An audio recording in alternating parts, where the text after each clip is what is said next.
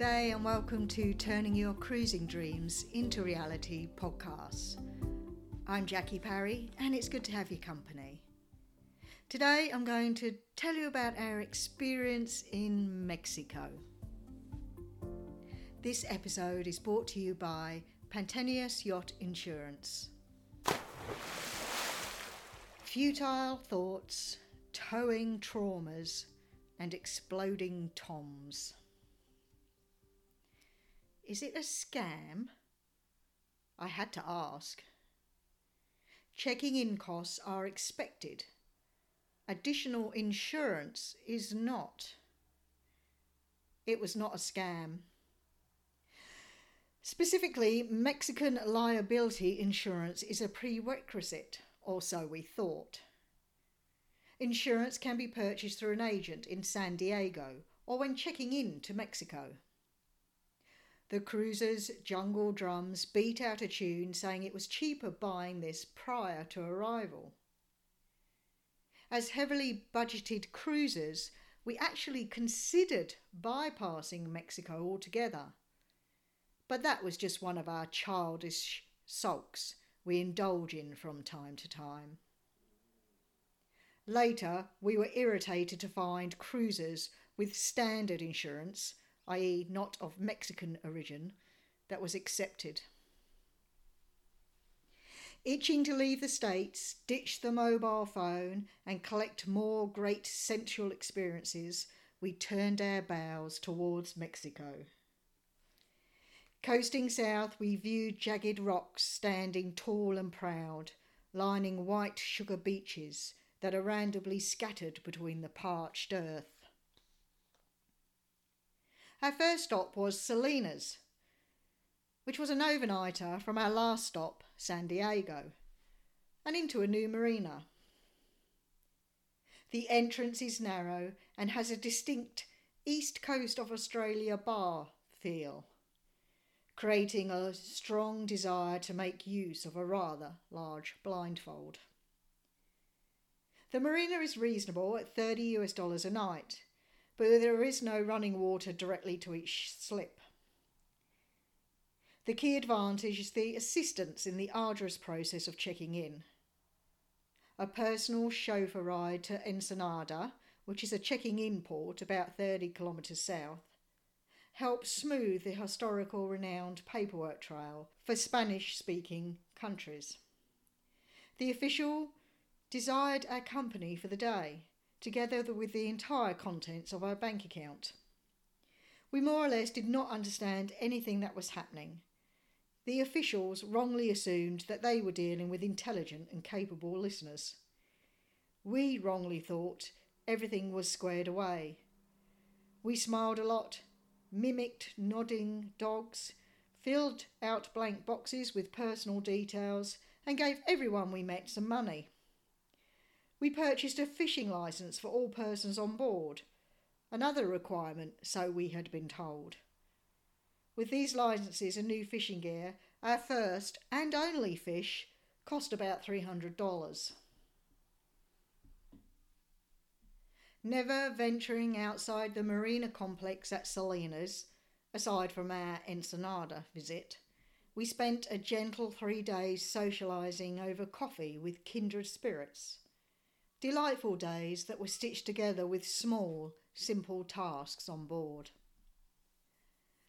With hurricane season far on the horizon and decisions of a hidey hole to be made, we cast off to make further miles south.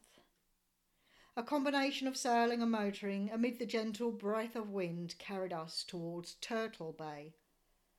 This was a good time to experiment with our spinnaker poles.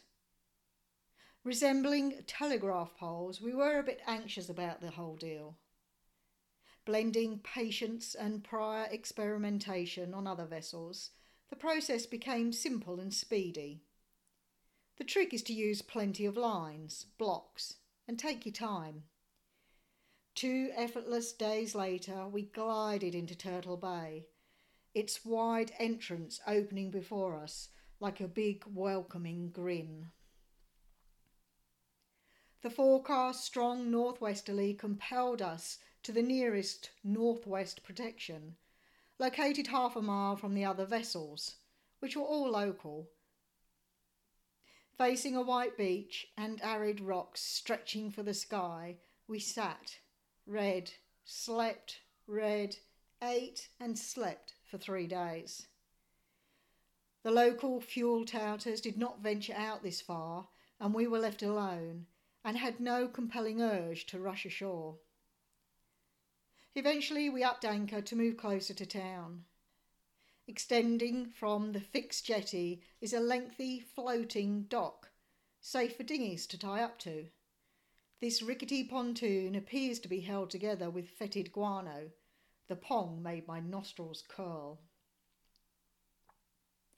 Dusty streets, yapping dogs and friendly smiles greeted us into the small settlement. Jumbled along the dehydrated streets, small abodes crouch around an internet cafe and a miniature supermarket. Spectacular fresh produce, free of chemicals and any adverse tampering, is readily available. The moon was growing in tune with our longing to head south. The forecast northeasterly of 15 knots spiralled into 35 knots.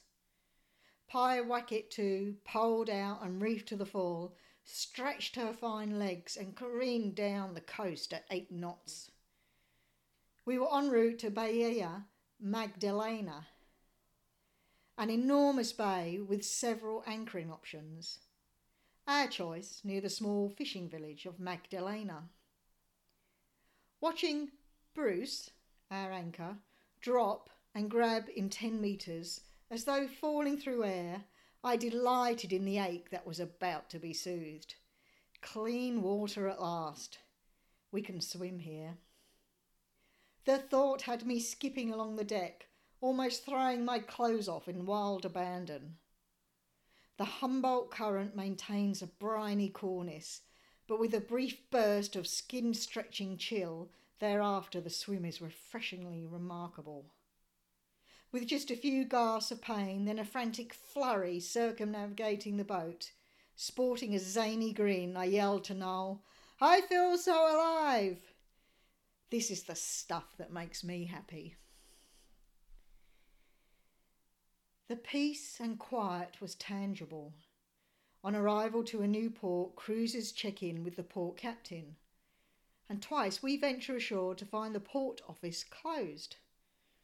No one seemed to care, even when we made ourselves at home in the closed bar. Providing cool shade and within a Wi-Fi hotspot, briefly we had the most stunning office in the world. The moon was approaching her peak. With a light wind forecast, we watch Magdalena Bay slope off the horizon as we head for the Sea of Cortez. Our dilemma was whether to spend a month in Mexico and then head for Panama or Ecuador before the hurricane season, or spend 5 to 6 months in the northern end of the Sea of Cortez, out of the hurricane path, so we thought. Keen for kindred company, our next destination offered a large town, and it was a milestone. Tucked inside the Sea of Cortez lies La Paz, the place to make destination decisions. The calm 3-day passage south offered just a smattering of 4-knot sailing. The land breeze and sea breeze strangely absent, the sea wearing a velvet coat of calm. But even in calms, things are afoot. Tuning into Pyewacket sailing sounds and motoring hum, we hear the alternator frying our fully charged and new batteries. Fortunately, Noel dug out an old spare regulator, an easy and temporary fix. However, this was a mere trifling affair to what lay ahead. 36 hours of hell lay in wait after basking in the enchanting watery world. Each trip we've been accompanied by dolphins, passed by whales, and watched the frigates do a better job at fishing. We both agreed we had not felt this content for quite some time. As we turned north into the Sea of Cortez, a light and unusual southerly breeze assisted the motoring. The hazy dawn parted to reveal a 16-metre sailboat we had met in San Diego, adrift with engine trouble. They were in no danger and favourable winds were predicted that day, so we declined to assist. Our VHF carried their forlorn story. They had been adrift for 2 days. Assuaged by guilt, we threw together a tow rope with a bridle and we would tow them until the wind picked up. Our robust Chrysler hauled the combined mass of 50 tons diligently. A few hours from Lorenzo Passage, with its renowned currents and funneling winds, the wind grew to 12 knots, and on a broad reach, sailing ensued. Envisaging a fun race with a similar-sized boat, we freed the constraints, hauled up our canvas, and Pyewacket shot away from the seemingly static Windsong. As they shrunk on the horizon, we reefed down to handkerchiefs. Upon Lorenzo's narrow passage, we had to turn back to Windsong. As we entered Lorenzo's passage, the wind and 30 of his mates began lifting the seas. Fighting to keep our feet beneath us, we hauled up part of the main to assist the task. Windsong could not do the same. Their infurler reefing was completely jammed. They were now totally disabled, no motor and no sails. I'm sure I heard Neptune snigger under the cover of the blackest night in history. At dawn, engulfed by fatigue, the line parted at a critical moment and my eyebrows started to seek sanctuary behind my hairline. The unforgiving currents picked up Windsong and guided them beam on to the quintessence of jagged rocks. Meanwhile, opposing winds lifted the flowing currents, turning a placid passageway into an angry, frothing nightmare. With no time for a textbook tow, we swiftly tied a fender, to act as a float, to the end of a line and dragged it behind us, carefully keeping it clear of our propeller. We watched the crew on board Windsong valiantly try and fail to retrieve their lifeline, their taut faces matching those of an athlete poised for the starter's gun. On board Pyewacket, our concerns deepened for our safety, the engine straining against its mounts as we asked for almost the impossible. With desperation, the crew on Windsong started their engine. A broken engine mount, amongst other problems, meant the shaft could snap at any time, if a fire didn't break out first. Between white-knuckle grips and a collective sucking of breath, we all waited for Windsong's prop to bite in the tumultuous water. We followed them into a safe anchorage. After a brief rest, we hooked up once again, and the entourage made for La Paz. With instant mollification, we cast them off into the safety of the marina. A meal out and $200 for fuel just about covered our losses, although there were plenty of gains. More stress lines, grey hairs. La Paz has a fascinating cruisers community and club. It also has concrete stairs haphazardly strewn intermittently along the pavements, ready to break an unsuspecting ankle. The odd jagged pipe, thoughtfully cut off with a blunt instrument, sticks up about 6 inches above the path, waiting to pierce soft body tissue. If these obstacles don't get you, watch for the air conditions that have been considerately placed at head height. While traversing the streets becomes second nature, more relaxed times are to be had at Club Cruceros. The club is run by volunteers and brimming with assistance and affability. A daily VHF net welcomes or farewells fellow travellers and assists in pointing you in the right direction for that doodad you have to find. We timed our arrival perfectly, with the commencement of a weekend full of seminars provided freely by cruisers with the know-how. Bread making, photography, painting, volleyball, jewellery making, knot tying, dinghy racing and safety were just some of the seminars on offer. With our new membership, we attended many professional talks. The Hurricane seminar was at the top of our list. It was the exploding tins of tomatoes that clinched the deal, coupled with terrifying pictures of a violent hurricane barreling up the centre of the Sea of Cortez. During the Hurricane seminar, I whispered to Noel, "Ecuador's looking good." Accompanied by a sickening feeling, we knew we had to leave. For us, the risk was too great. When the stories unravelled of all three marinas being wiped out in previous years, El Niño in full force, assisting the water temperature to prime for a humdooey of a cyclone, and experts predicting a bad year, we struggled with the urge to shriek, "Run!" and immediately gallop back to the boat. While neighbouring cruisers playing Cyclone Sweepstake coolly took notes, remove tin tomatoes, Noel and I tried not to whimper out loud. It's the hellish heat in that area that causes the tins of tomatoes to explode on board. Noel and I don't deal with heat very well. With that and the cyclones, it was time to go. With a weighty weariness, we prepared for departure. Rob on board Pachuca, a fellow Aussie, pointed out Isla de Cocos to us as a potential stop. This small island, 300 nautical miles southwest of Costa Rica, was directly in our path to Ecuador and may provide us with a brief stop to rest. First, we had the arduous task of checking out. We found we either had less patience or it had become too complex.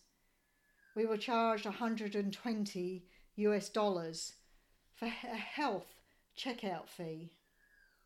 We discovered that the fishing licenses we paid for were not required. We also unearthed errors in our checking in documents, which were significantly frowned upon by the officials. The whole process somewhat stuck in our throat. It was all a bit too much to digest. Acapulco revealed itself for an industrious and potentially good destination to check out and replenish. Heading for the ITCZ, the Intertropical Convergence Zone, we expected to do a lot of motoring. Acapulco is a large industrial bay lined with soaring hotels vying for prime position on the shoreline. Here, checking out was simple, good-humoured and courteous, even amid the problems. We found here that immigration, during our check-in, had issued the correct papers but failed to stamp the part confirming we had paid. We paid again. Immigration would not have issued this paperwork initially if we had not have paid, but we couldn't argue. Coupled with a small exit fee, we did spend only less than $60. When we finally spied the Zarpe, the exit papers, the sweeping relief was immense. Replenished, we pointed south into the next throng of problems, the Pacific Vortex. I do hope you enjoyed the brief look at our stops along the way in Mexico and our adventures there.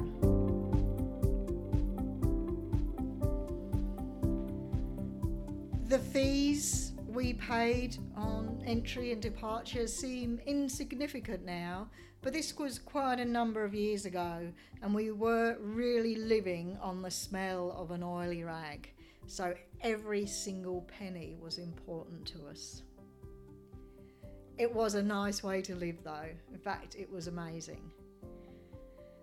With that, that's all I have time for. But do go along to sistershiptraining.com and have a look at our other articles. There's more podcasts and videos and tips. I wish you safe sailing.